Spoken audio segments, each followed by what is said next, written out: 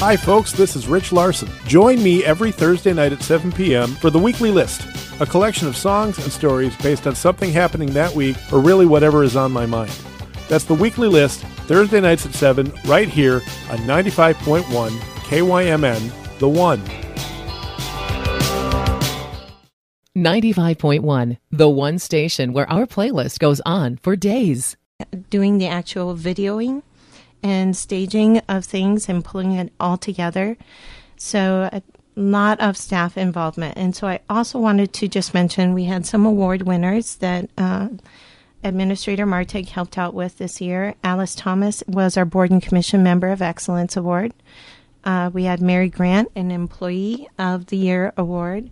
We had Matt Gemsey for the second year in a row is our Living Treasure Award. And then we also had Rama Abdullah, who is our Human Rights Award recipient. So just really honoring again folks. And then we also had our Mayor for a Day essay contest winners. And last year we did, because it was in that virtual format, had the opportunity to video our 4th and 5th grade winners with them showcasing their actual essay that they wrote, and which is absolutely delightful. They rocked it. They did such a fantastic job and were very engaging. It's always so much fun to read their different essays that they write and their creativity and just courage. And yeah, it's just so fun to see life and public service through their eyes. It was really so much fun. So our 4th grade winners, I just really want to call them out by name. Camille Homan, Mackenzie Lambert, and Ella Rich. 5th grade was Isabella Moreno, Ayla Morgan, and Thisbe Jothan.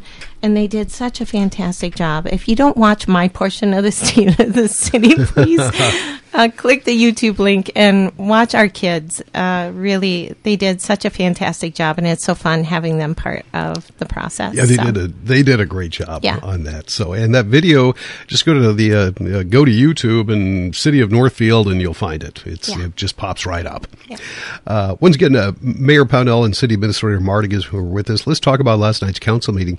I'm looking at the regular agenda. I don't think it was on there, but you had quite a conversation. Oh, yeah, it is on there. But about Water Street. We'll start off with Water Street because that was quite a bit last night. Quite a bit of conversation last night.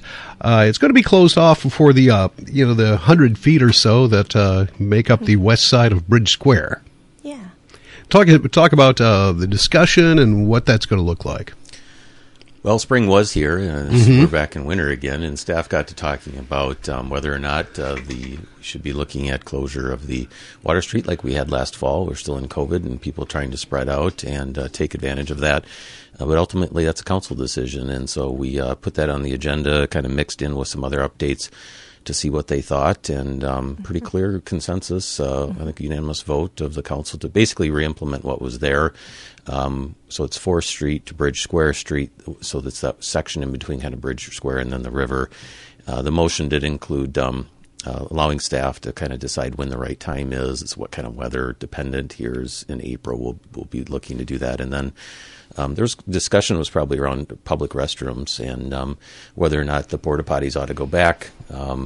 Mayor, do you want to talk a little bit about that? I mean, I think they're certainly maybe some of the restrictions have changed in the downtown. We do have public bathrooms at the Historical Society and the library, but I think there was some general discussion too about the need for bathrooms later, but they're holding off for right now on the porta potties. Yeah, with regards to the porta potties, I think people had some concern with just the look of the porta potties on our Bridge Square, not necessarily the most pleasing thing to look at, and just wondering again in this new environment that we're in. So previously when we asked for porta potties to be placed down there, a lot of our businesses were locked down and you couldn't, even if you were shopping at that store, you couldn't use the bathroom, right? For good reason during those COVID lockdown. But a lot of that has changed. So just we wanted to take a little bit of a breather on that particular direction and just wait to see whether or not there truly was a need to re-implement that part of that plan down there, just making it more user-friendly, inviting more people into our downtown area and giving people an opportunity to just rest and eat outdoors within our downtown area. So this is just, we're going to give it a try again. This is not a permanent closure. This is a temporary closure, and it's for a very small section of the street there, still keeping 4th Street open that goes alongside the Chamber of Commerce, as well as the street that goes alongside the post office. Okay. Once again, Mayor Pownell with us, along with City Administrator Martig. Let's move on to the regular agenda. There's a resolution for state general funds for a corridor study of passenger rail service. I'm thinking about that and looking at the state general funds and such. Do we have to apply for that? How does this tie into Northfield, and why would the council take action on this? Is the state already taking action on it? Mm-hmm. So it would be the council resolution is basically a legislative advocacy resolution, supporting that the state look at doing a corridor study. We would be impacted locally, so it would be the idea of a passenger rail service connecting south central Minnesota to the Twin Cities on existing rail line, and it goes through Northfield. So $500,000. Representative Lippert is actually authoring a bill right now with Representative Hausman, and so basically the council actions, offering support. It's in the state rail plan, master plan, and this would be kind of the first planning phase of that would have some connecting points. And physically, we've got, like, as the example, our transit hub that we're building would be maybe a connecting point where we would have people get on. But this is really an early phase to do some studying on that, and the council supported it. Council back in 2015 actually supported getting it on the rail plan, and it was the subsequent year was adopted and put into that rail plan. So, that's kind of what the action was last night. All right. It'll be interesting to see their findings. I mean, Northfield, having lived fairly close to the railroad tracks, there is a lot of train traffic already. I couldn't imagine squeezing any more trains onto that same line, but we'll let the study decide that. Yeah. Nothing against passenger rail. I think that's a good thing, but maybe they have to reroute a few of the other ones or something. Yeah. Any other comments on that before we move on? No, I would just add there, Jeff, that I think what is so compelling about this is that it's using existing infrastructure. Mm-hmm. And so if you really want to be financially conscious, right, and conservative in terms of how you're moving people about the state, utilizing existing infrastructure is the best way to do that.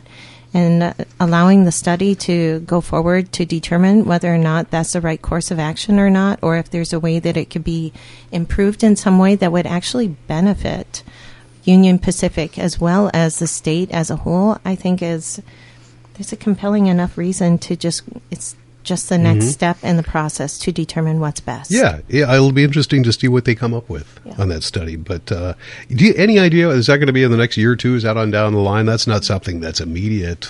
Or is it immediate? Do you know yet? I'm sorry, Jeff, the plan, or you mean the study? That probably still has to work its way through the legislature? Yeah, there would need to be funding. So they're doing their budgeting process right now, and we actually found out that it needs to be in the general fund appropriation. It can't be in the bonding bill, which is what was being sought last year. And so now would be a great time to do that. So people think that's important. You can talk to your legislator at the state level to offer your support with that as well. All right. Let's talk about the strategic plan. That was on the agenda last night. Did you get to that? Yeah, we gave it. We got to that, and we are kind of in the series of strategic planning right now, and that's probably more of the focus. Probably not a whole lot. We're putting together kind of a summary report, calling out some of the notable improvements or projects that we completed, action steps that we completed to share with some of the public. So I kind of went through that work draft with the council, but we accomplished a lot. There certainly will be some components of the report that reference the COVID pandemic and some of our impacts there, but we'll be sharing some of that. We'll be updating it. More importantly, council's going to be busy the next 2 weeks having extra meetings with strategic planning. So it will be made available to the public for watching that, and they'll be doing it remotely, continuing to do that. And so looking forward with our new council to kind of set the course of the direction of the city for staff to implement. So, Yeah, can you give us a little preview of the next 2 work sessions? Do you have any type of working plan yet? I mean, are you going to section it off for different areas and focus on different areas each week and see where they fall? I think that's yet to be determined. Okay. And actually, I'd be a little concerned if we were going in with a set plan, because honestly, I mean, it is the council that sets that policy agenda for the city, and we now know, right, that when we set a strategic plan in place, our staff are going to do their due diligence, they're going to follow it, and they're going to see it through, and it's going to get done. And our city staff have really been doing a fantastic job of that. And it is that high-level policy direction that is appropriate for the council to be at, both the mayor and the council. The governing body sets the policy direction, and our city staff are the operations. And so it will be really interesting to hear what our council as a whole wants, how they want to move forward. But no, nothing is set yet. Okay. All right. Anything else you'd like to mention while we have you in? We did have our library director, Natalie Draper, come in and maybe comment just briefly on 2 items. One is the annual report for the 1% for the arts, and she also talked about the upcoming National Library Week, April 4th to 10th. So at a minimum, I want to say, if you got any fines out there, the council approved a fine waiver for people. So encourage you during that week to come in. There's no shaming. Come on in, get it clear the books there and get it in there. We really want people to do that. In fact, we had some policy discussion about whether or not in the future we ought to look at doing something different than fines have been historically done. So I just wanted to note that those were 2 good reports that we came. I don't know if we have time to get into some of that. Maybe the mayor could cover some of those if there's anything specific. Yeah, we have Natalie Draper coming in about an hour to talk later on this morning. So there you go. We'll cover all of that when she comes in. I don't know if you should ask Natalie when she came into the library. The books were a real mess, and can you imagine what she said? We ought to be ashamed of our shelves. Sorry, that's a dad joke for the day. All right.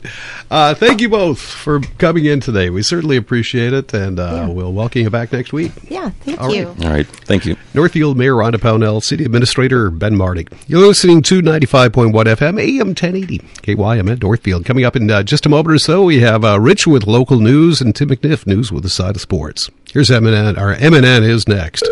Hello, Great Rivers Mutual. This is Lori. When you call Great Rivers Mutual, formerly Kenyon, Holden, Warsaw, and Hate Creek Mutual, you'll get a person to talk to. This is Jim Bryant, manager of Great Rivers Mutual. We are happy to announce that we've merged 2 strong companies as of January 1. Only the name has changed, and we still provide great service. On top of that, we are still a local company. Our agents and employees live and shop in the area.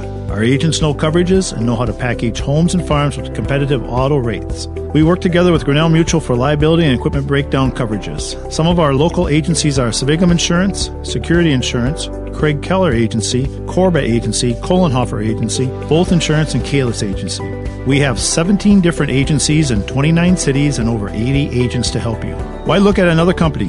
Did you have a bad claim experience? Want to package your auto? Keep up with local news and events at KYMNradio.net. Terry Knight posts a daily newscast Monday through Friday, as well as updates and other community news. And it's free. Stop by KYMNradio.net frequently. Look for updates on our Facebook page too. KYMNradio.net. Still a friend you can count on.